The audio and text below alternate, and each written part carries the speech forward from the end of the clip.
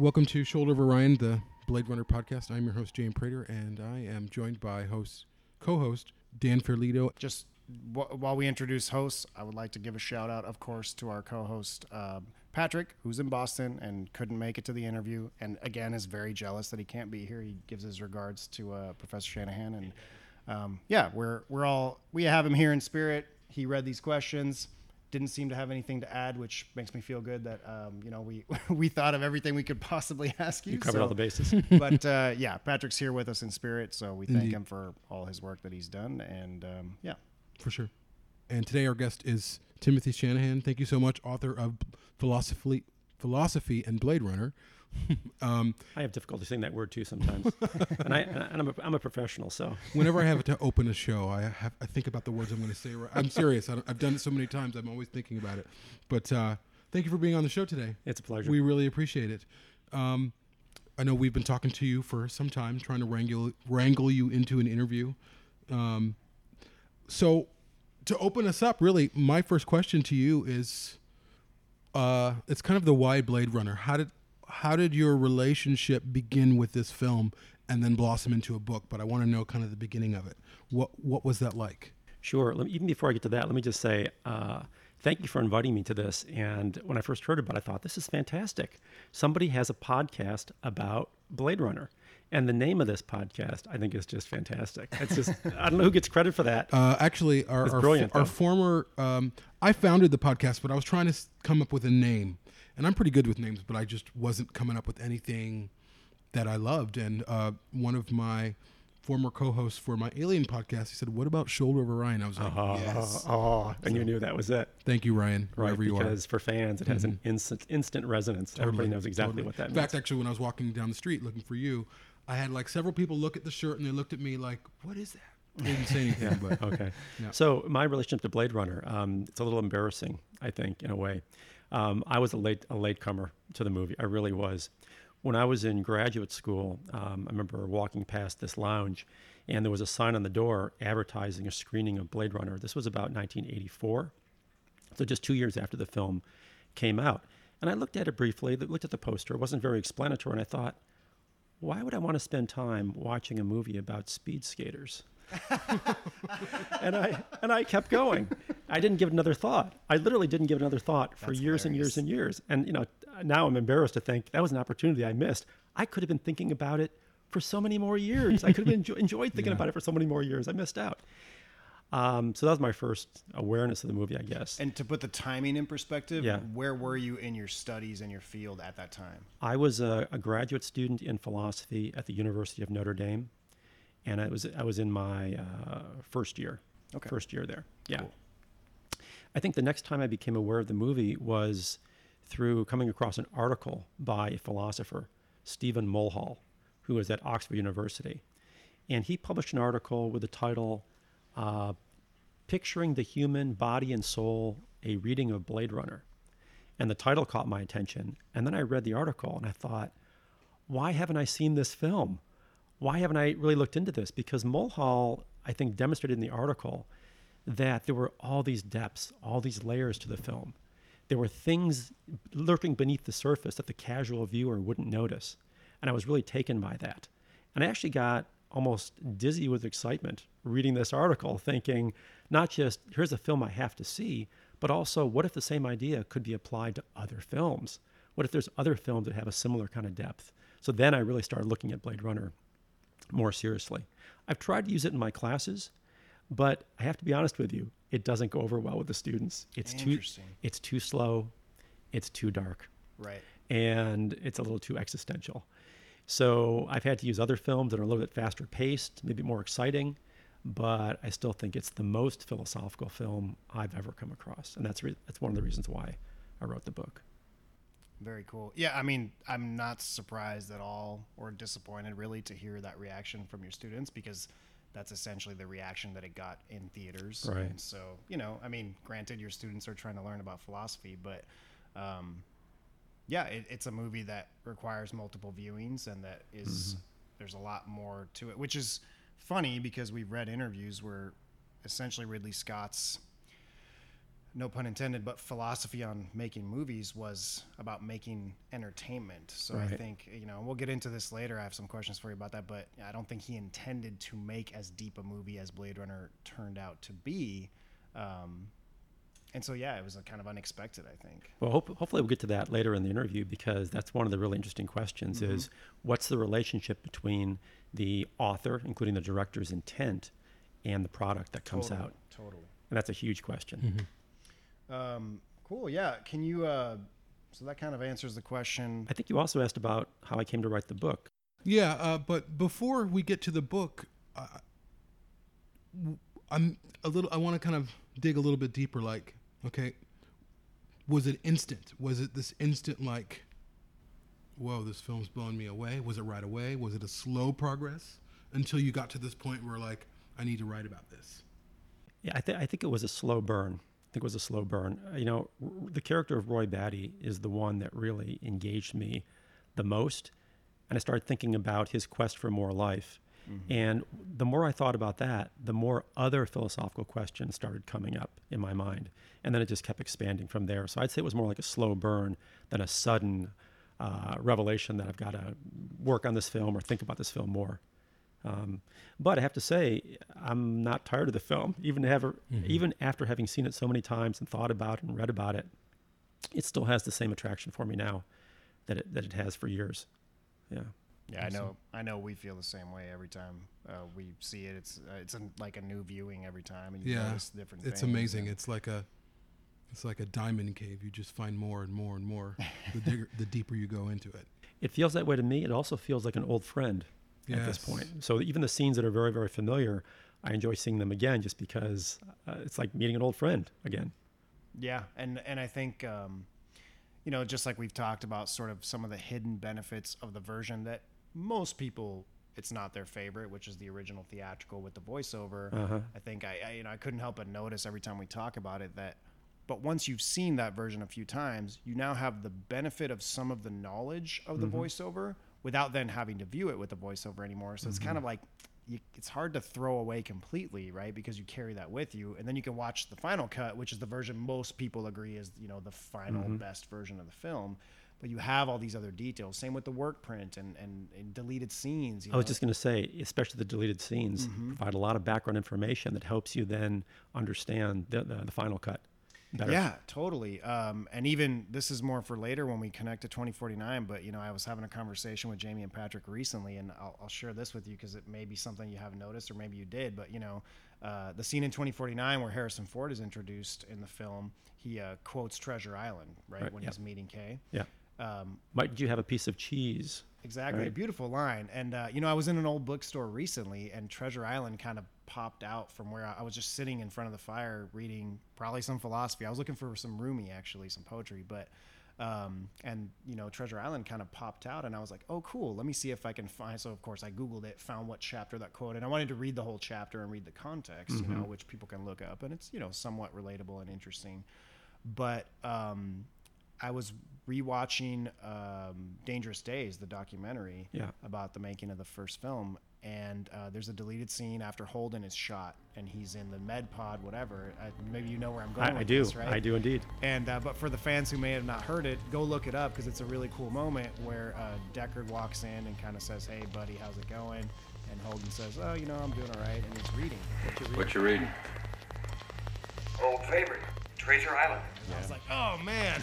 Right. You knew that something that Hampton Fancher put in the screenplay for the new film, and that, or maybe that Villeneuve pushed for, whatever, like, those things aren't coincidences. So that's right. It's interesting that wasn't even in the original. It was in a deleted scene. And there's a number of things like that you find in earlier versions of the script that have shown up in 2049. Of course.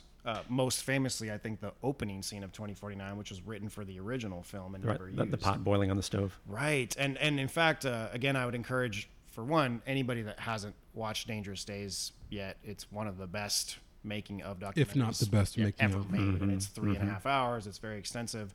And the storyboards of that original scene where Deckard is supposed to be at a farm, because originally it was Deckard as the Blade Runner retiring in a Blade Runner that's at that farm. It's mesmerizing to see the storyboards, and they match so closely the opening scene in 2049. And those are sketches by Ridley Scott, I believe, right? I think he's the one that sketched them out. Yeah.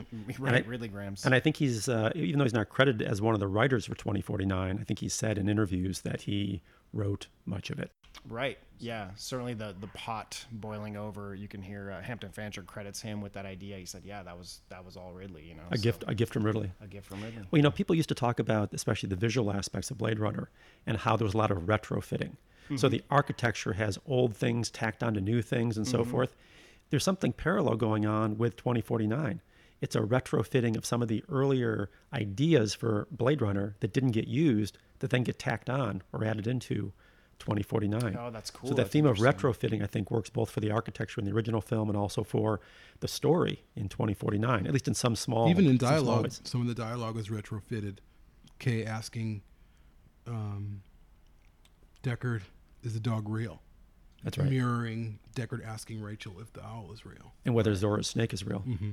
Right. There's another thing like that, too, which I don't know how many people have noticed, is that in the original film, in Blade Runner, when Holden is giving the interview, the VK test to Leon, he says, you know, you find a tortoise, you know, crawling in the desert and so forth. And Leon says, "What's a tortoise?" Right? You know, right? It's like seen a turtle, of course. Same thing. Right. And then Leon says, I've never seen a tortoise. In the new film in 2049, when Mariette is looking at the photograph of the dead tree that Kay is holding, you know, what's that? It's a dead tree. I've never seen a tree. Now, whether that was intentional or not, the "I've never seen a" fill in the blank, and what fills in the blank is a living thing. Coincidence or not, I don't know, but yeah, I feel like I'm always hard pressed to find coincidences in these films. It just seems like they put so much effort into everything that almost nothing is a coincidence to me. But yeah, I love finding little tidbits like that. And every time you watch the movie again, or a new version, or you pause it, you know, look at it a little bit closer, the more you find those things. Before we get more into the movie, on your background again, I kind of wanted to ask you sort of about what led you to study philosophy and what got you into your field. I think it was television, honestly. When I was, I was probably 11 years old. There was a brand new television show on. It was called Kung Fu. I think the pilot aired in 1972. And, you know, you guys are presumably familiar with the show. Maybe some of your listeners aren't. But it involved this half Chinese, half American man, Kwai Chang Caine, who grew up in China as an orphan. He entered the Shaolin Temple and was trained as a Shaolin monk. Then he had to flee China and go to the Old West. This is the late 1800s in the U.S., in California. He's on the run, and he's always getting into situations where he has to help people who are having difficulties. And sometimes he's in a jam. And when these situations occur, you get these flashbacks where he's thinking back to his time in the Shaolin Temple. And invariably, there was some lesson he was given by one of the masters that could be adapted to the current situation. And of course, there's a lot of martial arts. So it's martial arts and philosophy. And that combination of the physical and the mental, for me as an 11-year-old, I was just blown away. I thought this was the greatest thing ever. So I started studying martial arts. Oh, cool. And I tried studying philosophy, but you know, when you're 12 years old, it's not very easy. Yeah. I picked up the Tao Te Ching and I read it over and over and over again, this classic of Taoism. I understood almost nothing. Right. And then I had to wait till I went to college to take a proper philosophy course, and then I really was hooked.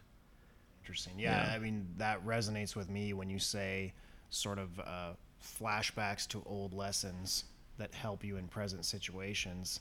And I'll share for a second. I mean, I've always been somewhat interested in philosophy, but I was going through, you know, kind of some personal issues at home, and at the time I was on the subway, and this is what recently got me kind of fired up about philosophy again. And I pulled up and saw a sign, you know, when the subway train stopped, there was an advertisement on the wall. and it said, essentially it started with no introduction. It just said, you know, relationships end and people die and you change jobs and things happen. And sort of the concept was, you know, we all struggle to deal with these things. Mm-hmm.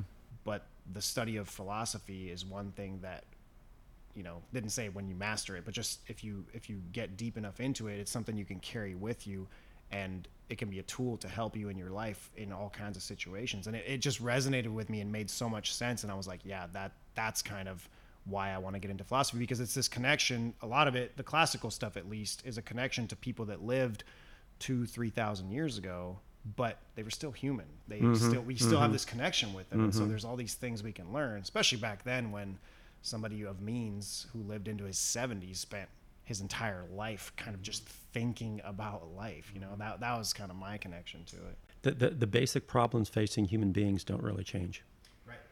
Right. One of my instructors in graduate school described philosophy this way. He said it's shedding new light on old problems and old light on new problems. That's beautiful. And I really like that formulation, the kind of forward and backward. Yeah. I mean, a lot of philosophy is obviously very abstract, very theoretical, and it's easy to get lost in the maze, in the labyrinth of doing philosophy. It becomes a kind of game at some point. But originally it was the love of wisdom. That's where the word philosophy comes from, literally the love of wisdom. And I think that's still a conception of philosophy which it's possible to embrace. As long as you keep your kind of eye on what the ultimate goal is, it should have a relationship to life and helping us to understand life and navigate the problems we face with a certain amount of intelligence. Right. And basically taking advantage of things that other people have thought of before us, right, who faced similar situations. So that's more or less how I think about it. Yeah, totally. Yeah, speaking of those more general concepts, you know, we've all read a little bit about Philip Dick and kind of what he thought about in his writings. And, you know, of course, when you read his books and know a little bit of his history and the fact that, you know, he was often on amphetamines and other drugs. So, you know, some of his writings get really crazy and sort of nightmarish or ethereal, and it can be difficult to follow. But, you know, through interviews, you can kind of get a glimpse of what he wanted to figure out and what he was interested in. And so I wrote down a couple of questions actually that you reference in your book about sort of what is reality, what constitutes an authentic human being, which of course are issues that come up in Do Androids Dream of Electric Sheep, the novel that Blade Runner is based on. You know, obviously we don't have time to explore every single aspect of philosophy, but I just wanted to ask you, what philosophies that you've studied do you feel kind of address those two particular questions, and, you know, which ones are more interesting to you, especially for our listeners who maybe want to read further into philosophy? Right. Well, you know, the question, what is reality? I think every philosophy is dealing with that at some level. It's really the question of what's true and how can we know what's true. I have colleagues who really, you know, seriously follow particular philosophers. So they might follow Plato, they might follow Aristotle, they might follow Kant as a source of insights and ideas about how to think about those questions, what's real, what's true, and so forth. I've always wanted to have a philosopher I could glom onto like that and follow, but I haven't found one. I tend to be a little bit more promiscuous, I think, in that any philosopher who's offering ideas I think I can use, I try to take advantage of those ideas rather than following one philosopher in particular. The issue about what constitutes an authentic human being, there I think I can be a little bit more specific. I would say the existentialists were the philosophers most concerned about authenticity and what that means and why it might be of value. It's not so much a question of what's real or unreal. It's a matter of how can you be most truly yourself and most transparent and not putting on a facade or being fake in some way. And that distinction between the authentic and the fake, of course, turns up again and again in both of the Blade Runner movies. Right. Yeah, very interesting. You know, my next three questions are kind of a similar topic that we touched on. So let me just go through them as a whole, but I think that you probably already thought about this a little bit.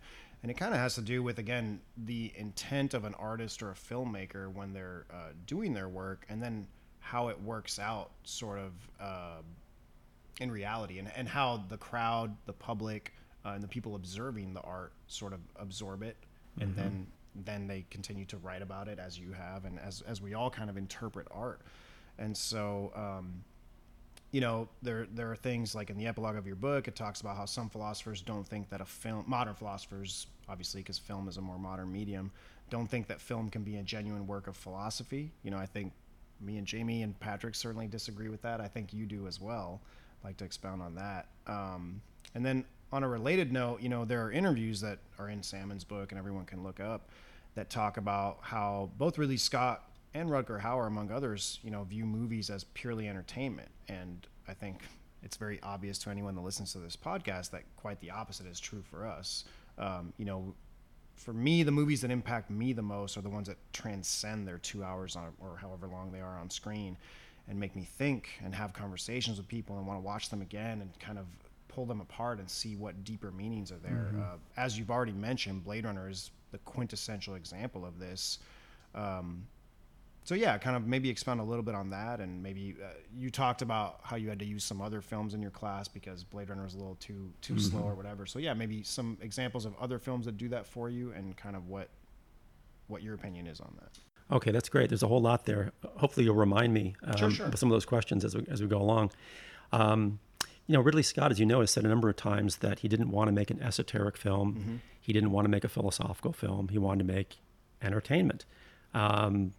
So I have no doubt at all that was his intention, and I think it's important to respect the stated intentions of the author, of the artist. It seems, you know, kind of disrespectful not to do that, but I'm not sure that really entails that we have to be satisfied with it, and that we have to rest with that, because I'm still thinking this through. So I do not have a well worked out theory of this. No. I'm working on this. Actually, this is one of my projects right now, is trying to figure out how to think about this in an intelligent way.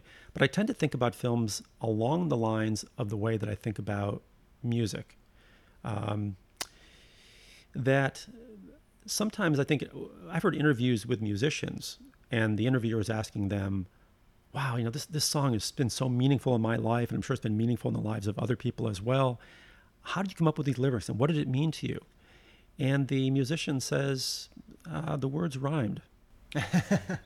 I'm thinking of Justin Hayward, who was a songwriter for the Moody Blues back in the 60s and 70s. No, it's so meaningful. How did you come up with this? And he said, the words just fit with the music I wrote, and that's it. That's all there is to it, right? Paul McCartney was interviewed many, many years ago on a radio show, and the interviewer asked him, you know, this line in Hey Jude, the movement you need is on your shoulder. What does that mean? And if my recollection serves me, what Sir Paul said was, I got to that point in the song, I needed something with a certain number of syllables, and I put that in. And when I played it for John Lennon, I said, don't worry, I'll fix this later. And John Lennon said, no, it's perfect, leave it. So there it is, forever and ever and ever in the song. And I'm sure people that are, you know, Beatle fans have tried to analyze, what does that mean? So what I think, though, is that there can be meanings in works of art, movies and songs and so forth, that weren't necessarily intended by the artist, but are there nonetheless. Why do I say this? Because I'm not sure that the artist is the only one who can derive meaning from what they've created. I think there could be many different meanings to a work of art, whether it's a film or a piece of music. And meaning, I think by its very nature, is relational. It's not just what's there in the work, it's also what the person brings to the work, whether they're listening to it or viewing it or both. And I think that means there can be many different meanings for the very same work of art, and different people can have different meanings that they attribute to it. Now, again, I still want to think this through and make sure this isn't incoherent in some way. Maybe what I just said is incoherent. It's not. But something along those lines is what I tend to think about this. So back to Blade Runner. Ridley Scott says, it's not a philosophical film. I didn't intend to make an esoteric film. I have a hard time concluding that it's not a philosophical film. I think it's there whether he intended it to be or not. I'm not. Again, it feels arrogant for me to say this since I've never set foot on a movie set. But I'm going to say it anyways. It seems to me that the creative activity of an artist maybe isn't always perfectly transparent to him or her. That there might be more they're bringing to their work than even they are aware of. And I think this is the human condition. we're not perfectly transparent to ourselves.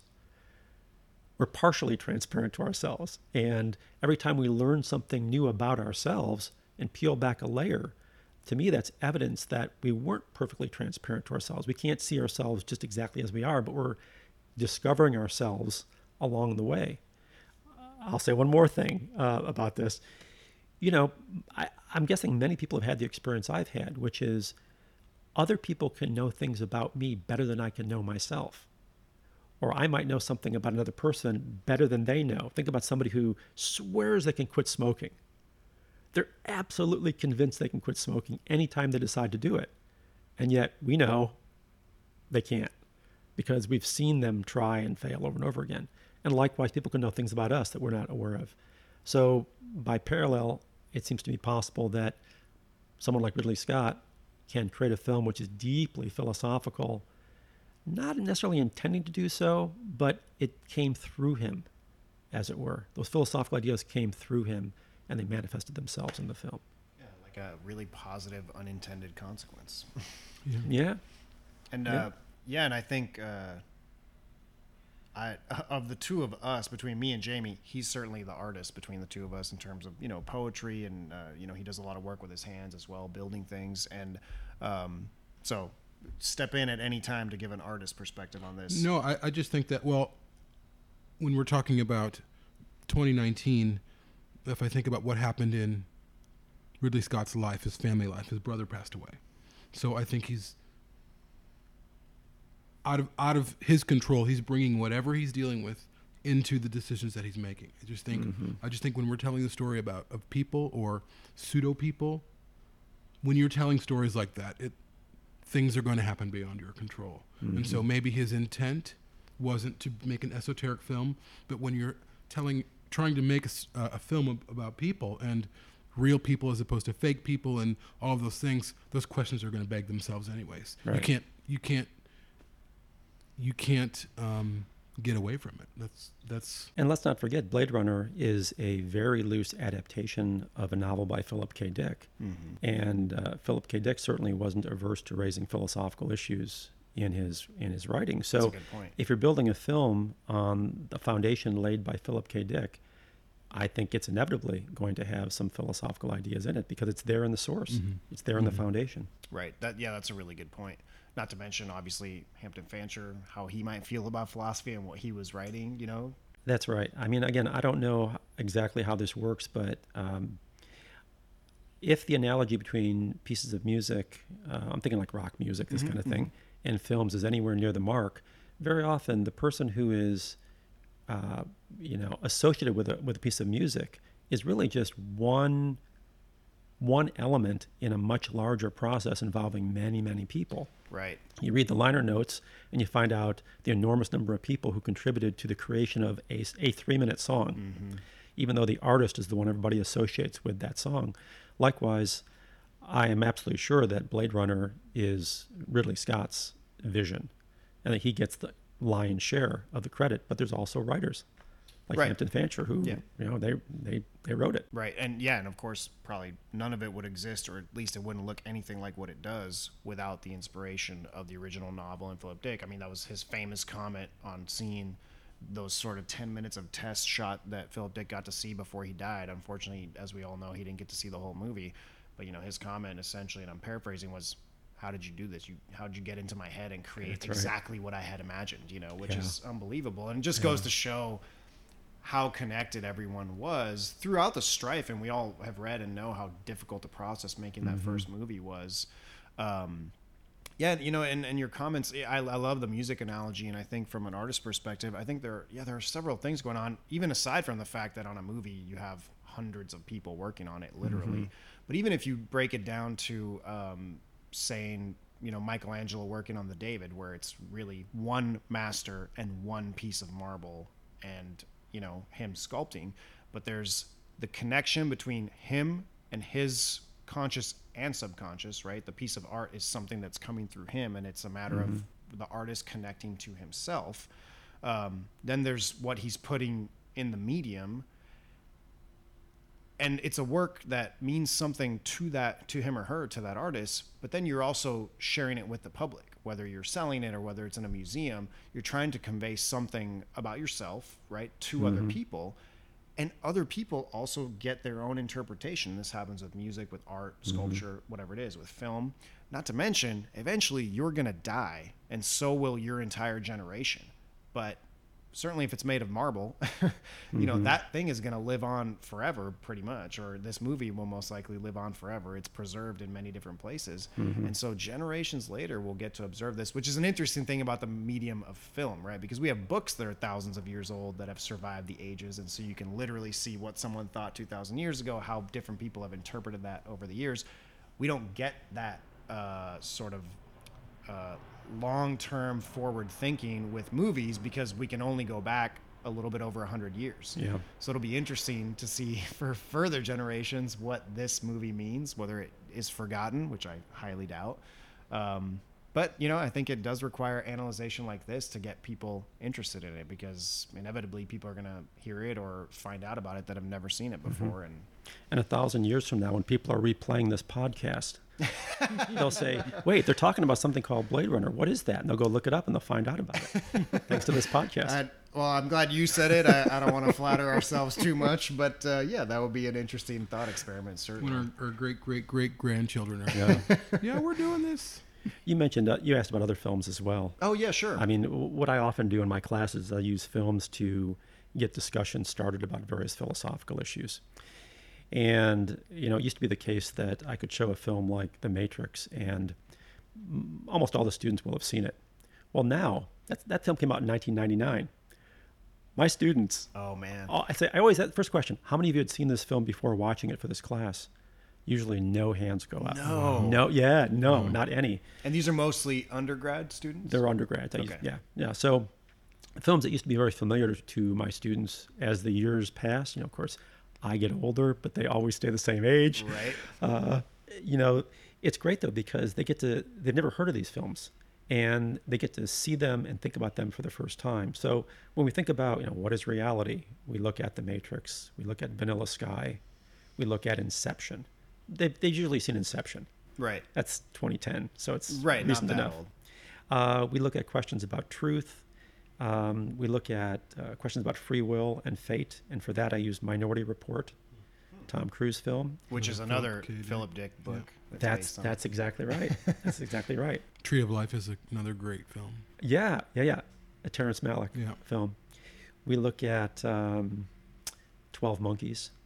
That's a great one. Bruce Willis and Brad Pitt movie, which I think is underrated. Very underrated. It's a great time travel movie, but also about, you know, how can you change things, and to what degree can you change things. We look at Ex Machina.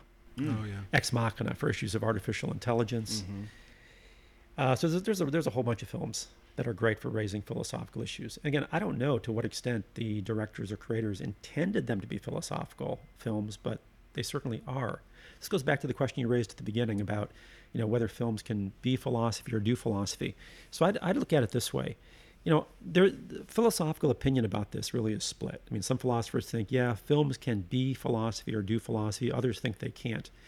And the difference has, you know, the disagreement has really nothing to do, as far as I can tell, about, oh, well, you know, philosophy has to be done by academic philosophers in universities. That's not really where the line is drawn. I think the line is typically drawn in the following way. If you think of philosophy as philosophers are trying to argue for positions and driving toward conclusions, then the question becomes, can films do that? Can films present an argument? Can they drive toward conclusions? Now, if you think that arguments necessarily have to be linguistic in form, like here's a premise, here's a conclusion, unless it's a really badly made film, it's not going to be doing that. So a film of a philosopher giving an argument on film wouldn't be an example of a philosophical movie. But if you have a sort of more liberal idea of what philosophy involves, as the love of wisdom, the pursuit of wisdom, as stimulating others to think deeply about issues which probably do matter to them, but they've never given them sustained, careful thought. In that broader sense of philosophy, it seems that films can do that, because some films do have that effect on their audiences. For all I know, some films are even intended to do that. for their audiences. So I tend to incline toward that second, more liberal view. And well, why not? Why not have a broader view of what philosophy is? Why take that narrow narrow view? Who's anyone else to tell you that you're not allowed to have that view? That would be, antithetical to the concept of wisdom and knowledge and philosophy, I think. Yeah. I think you're right. Even if you want to look at it as saying, most philosophers don't think that a film, that medium, can be directly philosophical. If it inspires philosophical thought indirectly, kind of the way Blade Runner does, especially based on the artist's original intent, then it doesn't matter whether it's direct or indirect. In the end, here we are talking about philosophy and all connecting over a movie that we all love, that has certainly made us think about life and these important questions. So, yeah, and something like that is what I had in mind when I started this book. I really had an idea of the book doing two things. One was, well, first of all, for me, when I write something, it's like scratching an itch. Leon says at one point, there's nothing worse than having an itch you can never scratch. Well, I'm not sure there's nothing worse than that.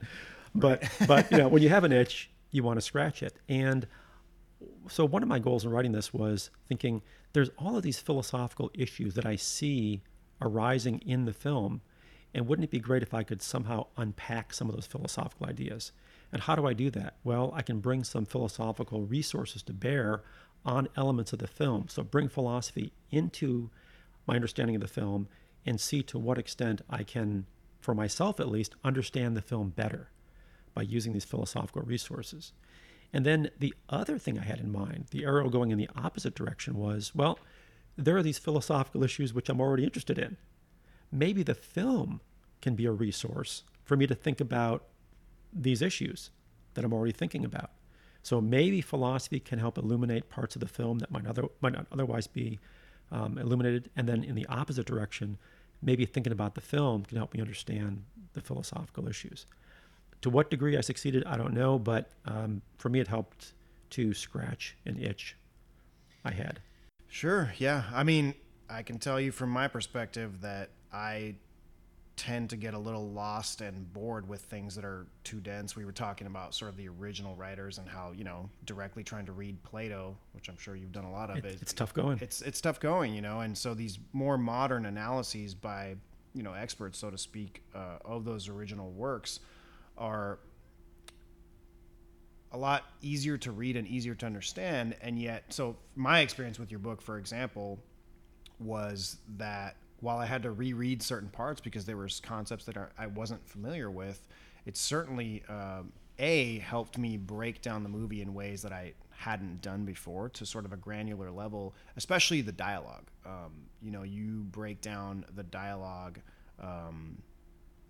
As an example, I can talk about being good and sort of conversations that Roy Batty and Deckard are having in the third act of the first movie, where there's the chase scene where he's saying, I thought you were the good man. And I thought you were good. Aren't you the good man? There you go. Yeah, you can quote a lot. Even the way that Roy puts the emphasis on certain words, I think is significant. And it's great, in written form, it's really cool to see how you can italicize some of it and then break it down and really relate it to different philosophers that have really written a lot about these subjects. And so it helped me break down and think more deeply about the movie while also getting me very interested in learning more about the philosophy that you describe and the philosophers that you talk about. So, to me, it seems like the book is definitely achieving the goals that you wanted to achieve. So I would highly recommend it to anyone that's interested in either topic, because I think it serves both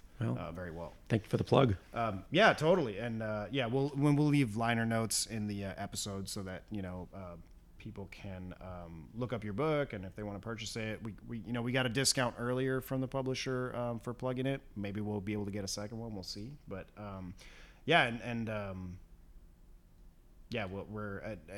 we'll plug your article from when 2049 came out, where you talk a little bit about 2049, and we'll get into that in a little bit as well. I did have one. I think it's the only super specific question I had about the first movie, but I'll read this because it's interesting. And you were the first person really to bring up this point, and this is not a super huge philosophical point. It's a little more specific, but in the second chapter in your book, which is about being human, you introduce Rachel and talk about her as Tyrell's niece. This is an interesting take and a detail I never considered, because most people refer to her having Tyrell's niece's memories, but not necessarily being Tyrell's niece. And the way you write about it, it's kind of understood.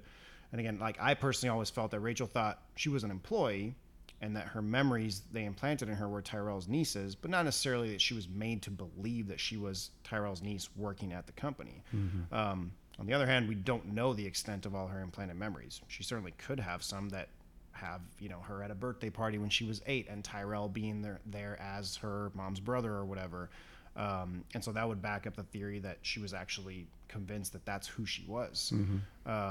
You also bring up the idea that Rachel may be a clone of Rachel Tyrell, meaning Tyrell's actual niece, which is an interesting concept because we talk about cloning and creating Rachel 2.0 in 2049. After Rachel's Voight-Kampff test, when she meets Deckard at his apartment. You remember the spider that lived in a bush outside your window? Orange body, green legs. Watched her build a web all summer. Then one day there's a big egg in it. The egg hatched. The egg hatched? And? And 100 baby spiders came out. And they ate her.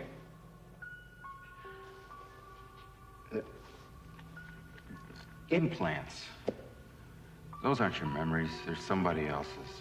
They're Tyrell's nieces.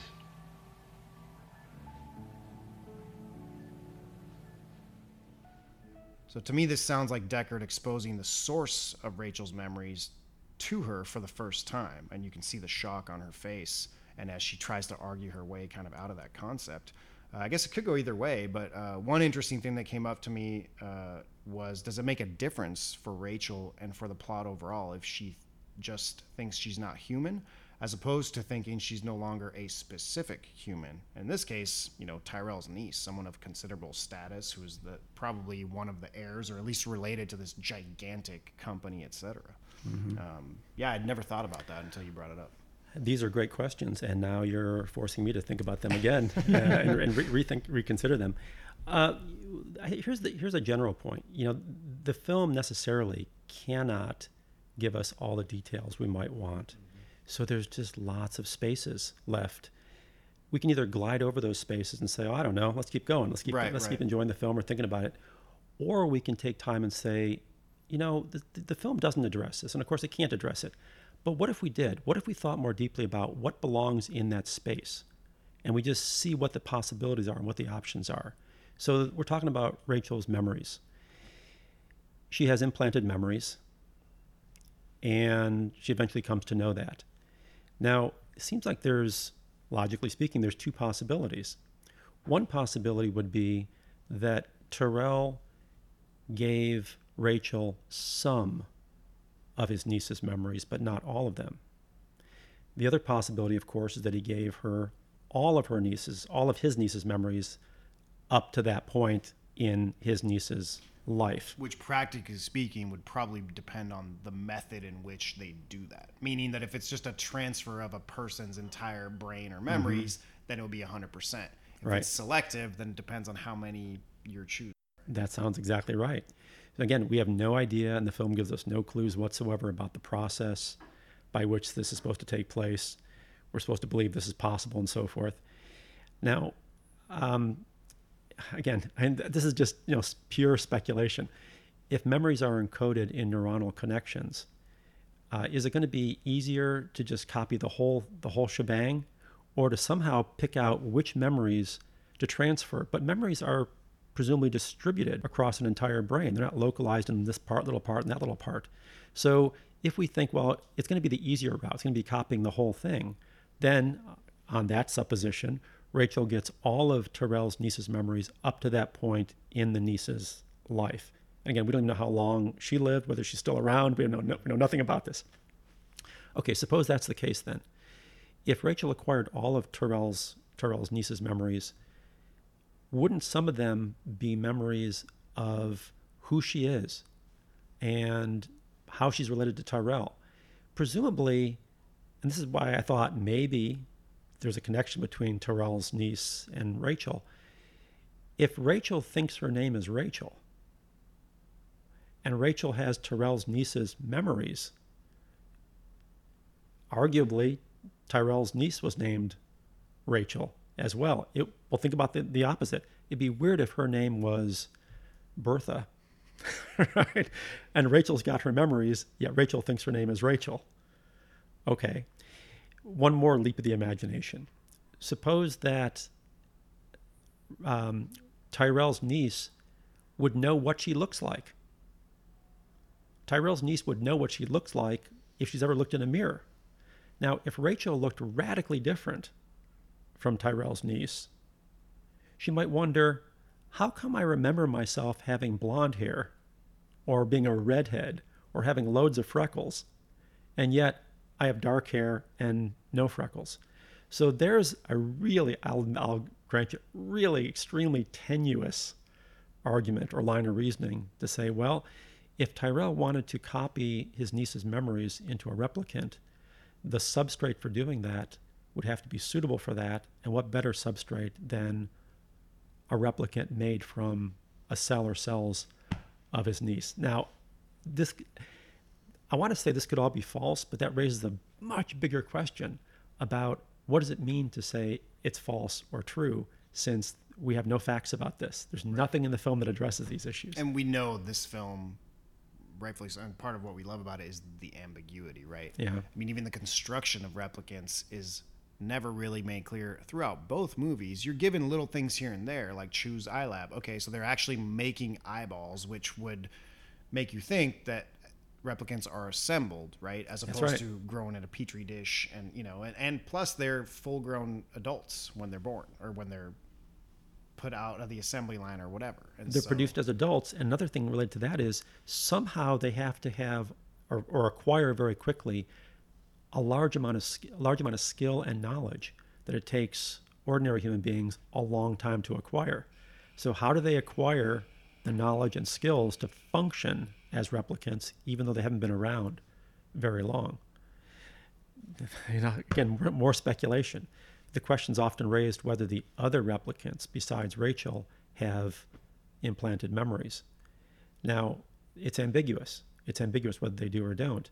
But I feel like, I seem to remember that Rachel being an experiment, and then, we find out later she's a Nexus 7 in the second movie, which makes sense. I think that supposition, even though they may have not or have written that during the original movie, even in the world building of it, it does make sense.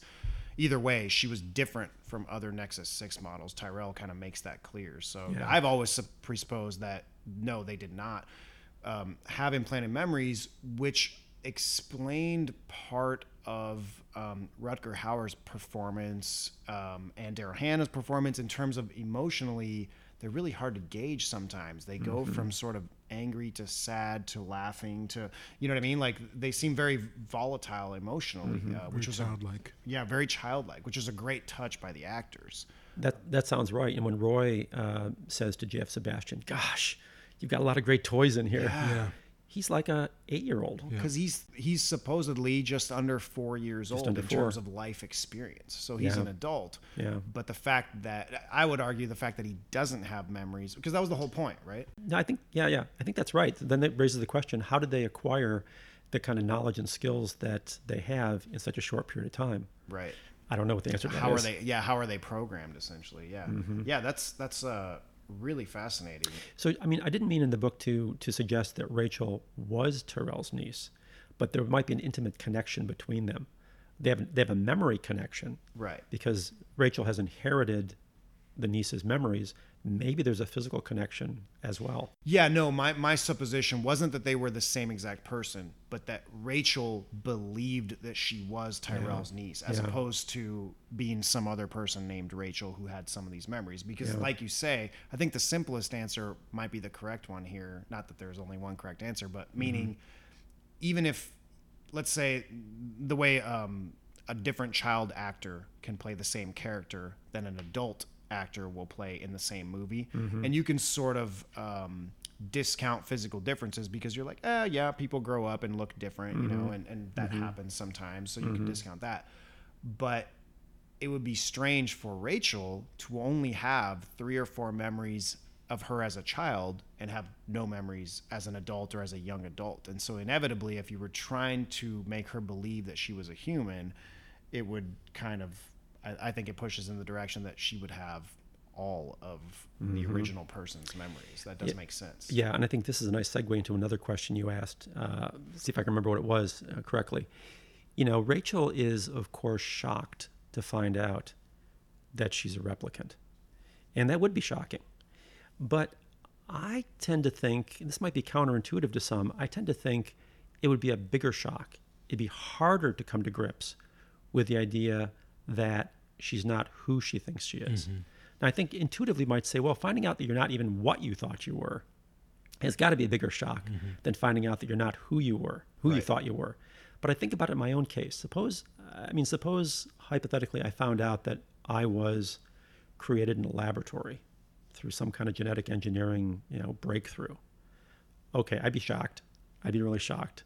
I think I'd find it fascinating. If I was the only one, I'd feel really special. I'd want to go on talk shows and things like this. And that would be shocking. But if I found out that I've only existed for a year, and that what I said earlier about how I first got interested in philosophy, how I first encountered the film Blade Runner, all the rest of everything I think I remember. If I learned that none of that are things that I actually experienced, maybe somebody else experienced those things, or maybe a number of other people experienced those things and they were put together and implanted, that would be far more shocking to me than finding out that I'm a biogenetic creation. As shocking as that would be, because more things that I take for granted would be called into question and undermined. So, Rachel's got both.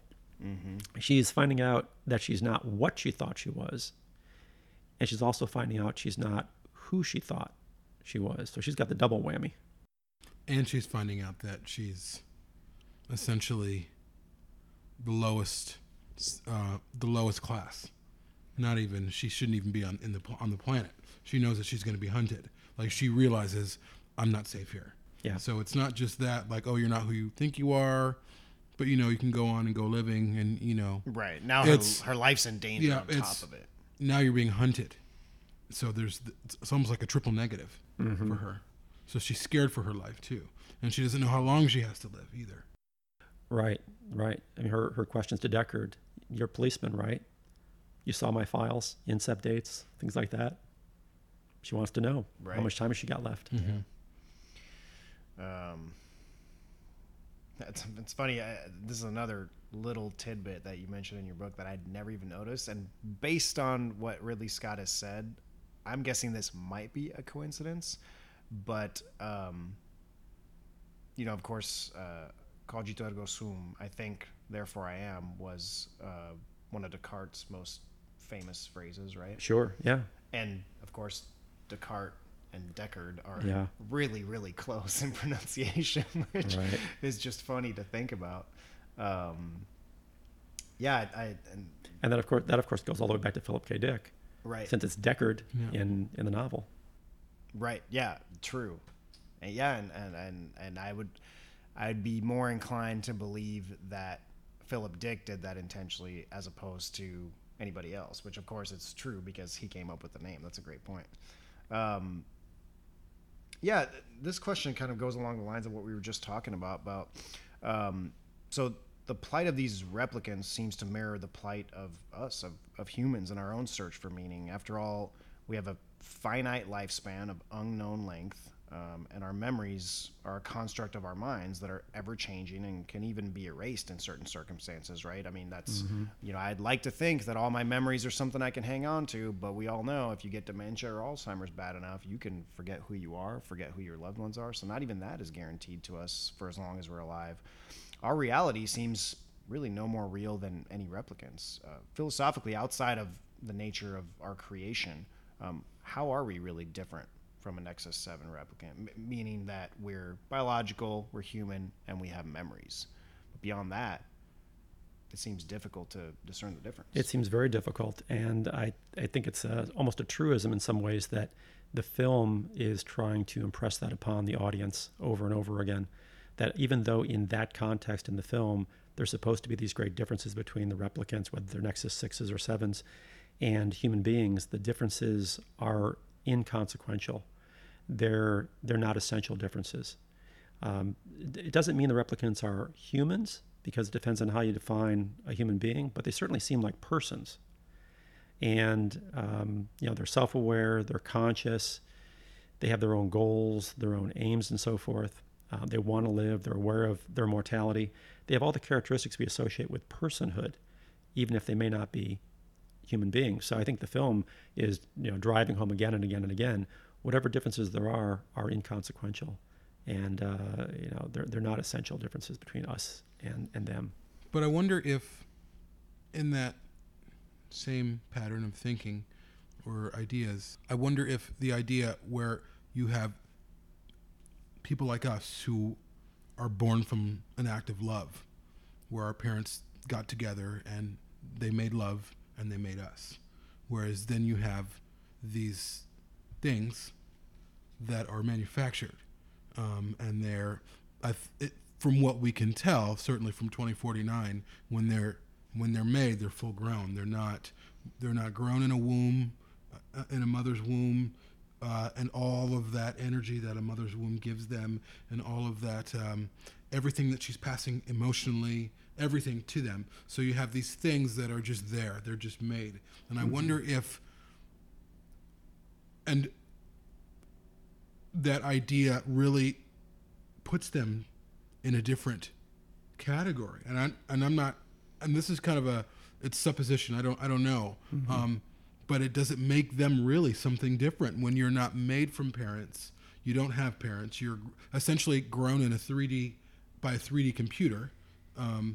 What does that really? How does that set them apart from people who were born of love? They are created differently, as far as we can tell. Somebody who wanted to challenge that as being significant, I suppose, could argue along the following lines. To some degree, individuals that we consider to be human beings also come into the world in different ways. Some are born because their parents fell in love, and through an act of love, they were born.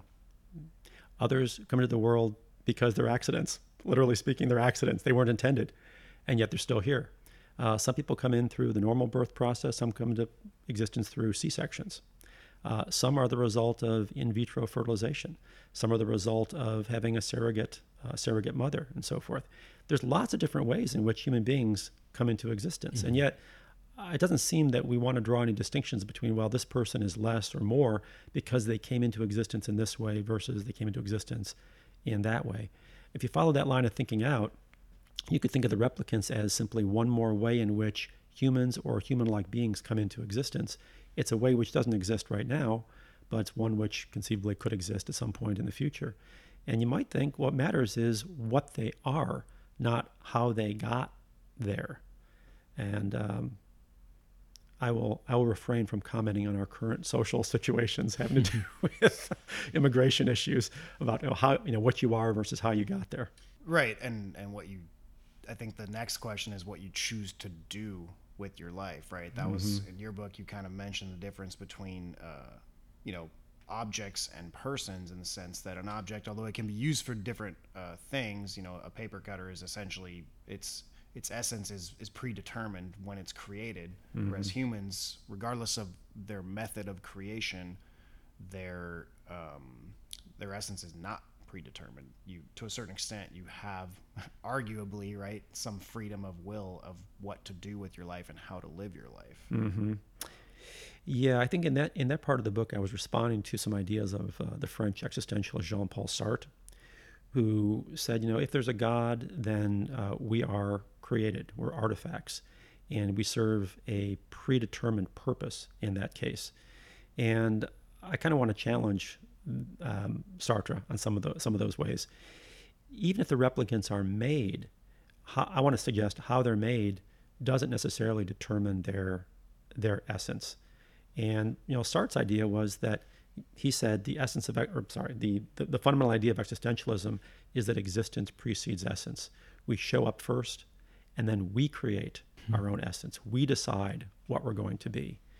And that idea, I think you can find exemplified to some extent in both of the Blade Runner movies. Deckard starts out as a pretty cold killer. In the theatrical version, he narrates, my wife, used to call me sushi, cold fish. Right. And over the course of the film, he starts taking a more humane view of the replicants and realizes the differences between them and him aren't quite so great. He's making choices all along the way, and those choices are important for who he is and what he is. And once we get to talking about 2049, it's even more obvious in the case of Officer K that his choices are helping to shape and form what he is as he goes along. Yeah, real quick, we'll take a break in just a second, but just because it relates directly to what you're talking about, I want to talk for a second about sort of Deckard and Batty and this concept that's been brought up before. You can look it up, in terms of Deckard being the protagonist. The story is told kind of from his perspective, or at least he's the main character, but he's kind of a shitty character. He's he's an alcoholic. We've talked about it in other episodes, and it's very obvious that he's not really the greatest guy. Whereas Roy Batty, who plays the antagonist, is in a lot of ways a lot more relatable. You can kind of empathize with him a lot more in terms of his plight and how you can relate to him and say, yeah, I think I would feel exactly how Batty feels if I were him. And yeah, that's an interesting stance. And also, this is one question specifically I wanted to ask you, because my small brain couldn't wrap around this, but when he kills Tyrell, which was his god and creator essentially, what do you think that means for Batty? And is this what played a part in his ability to empathize with Deckard at the end, where he makes the famous move to very actively choose to save his life, where all he had to do was just step aside and do nothing, and Deckard would have died? And we all know how the movie ends. Wow, there's a lot there. There's a lot there in those questions. Let me go back to the beginning of what you said. Is one of them the good guy and one of them the bad guy? I tend to think about those old Westerns from the 1940s and 1950s, where the good guy and the bad guy were clearly differentiated. You had the guy with the white hat and the guy with the black hat, and the audience knew who was the good guy, who was the bad guy. You also knew how it was going to turn out in the end.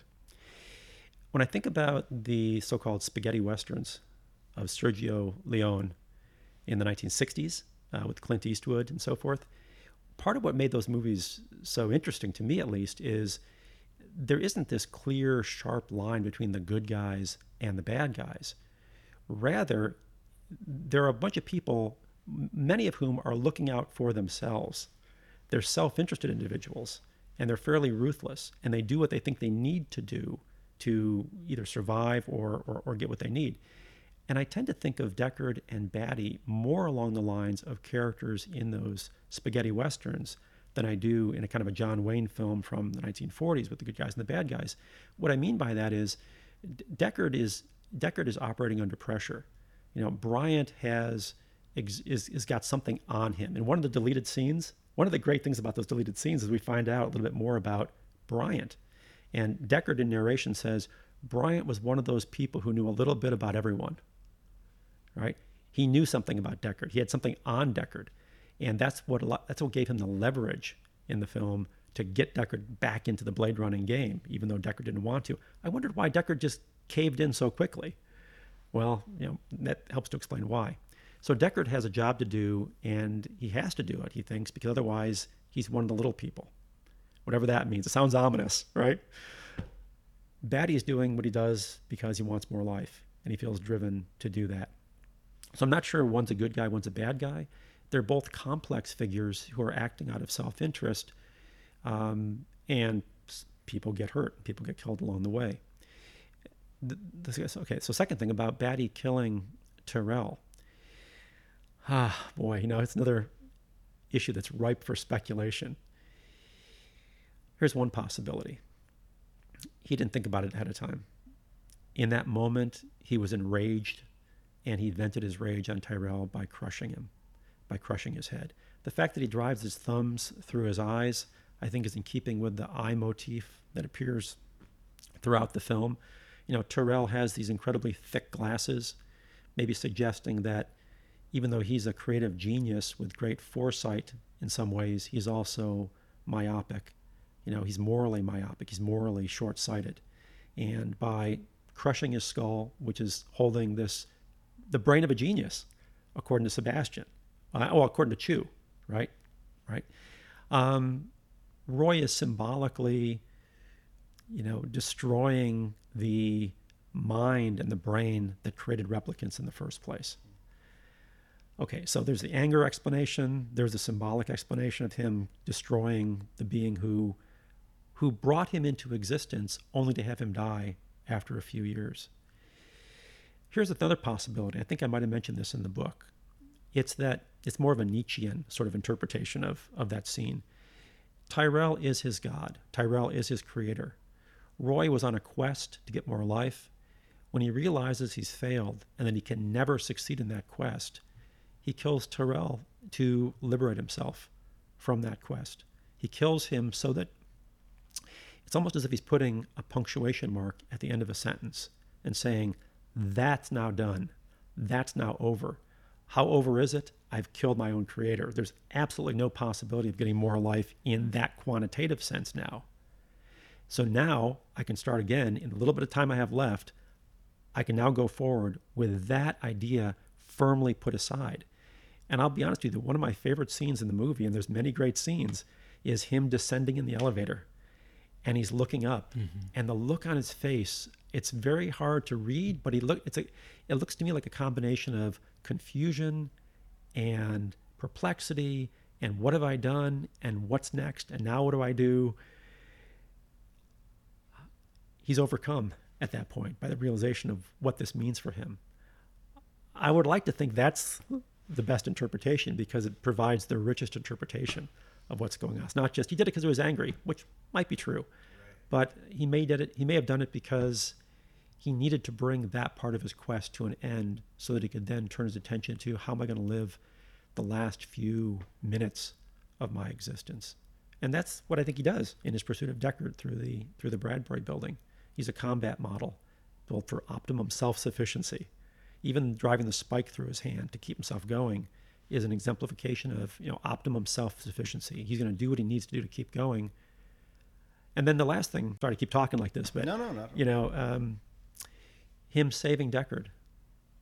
Rutger Hauer has said, maybe you've read this, that Roy doesn't think, he just acts.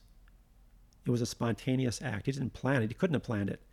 Deckard starts to fall. His reflexes Batty's reflexes take over. He grabs him. That's one possibility. And that's consistent with, I think, another possibility. He saves Deckard so that he's got a witness to his very last moments. He can share with Deckard what it's meant to him, or part of what it's meant to him, to be alive, to be a sentient being, to have experiences, and to know that he's going to lose those experiences. They're going to be gone forever. Last thing I'll add to that quickly. What I find interesting about both characters is when we're introduced to both Deckard and Roy knows who he is. He knows he's a replicant. He knows he knows his time is limited. He wants more life. He's on a mission. Deckard doesn't know who he is. Deckard's asleep at the wheel. Deckard's he's just eating. He's just existing without purpose. And then eventually he finds purpose. So they're very, if anything, Roy is more human than Deckard in the beginning. They're very opposite.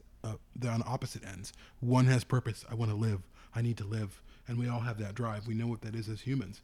We want to live. And Deckard doesn't seem to care. And I picked up on that right away with these characters. So. Yeah, that's a different way of putting, instead of asking which one's the good guy, which one's the bad guy, to bring the conversation full circle, which one's more passionate about living? And, Roy wins hands down. Oh, yeah.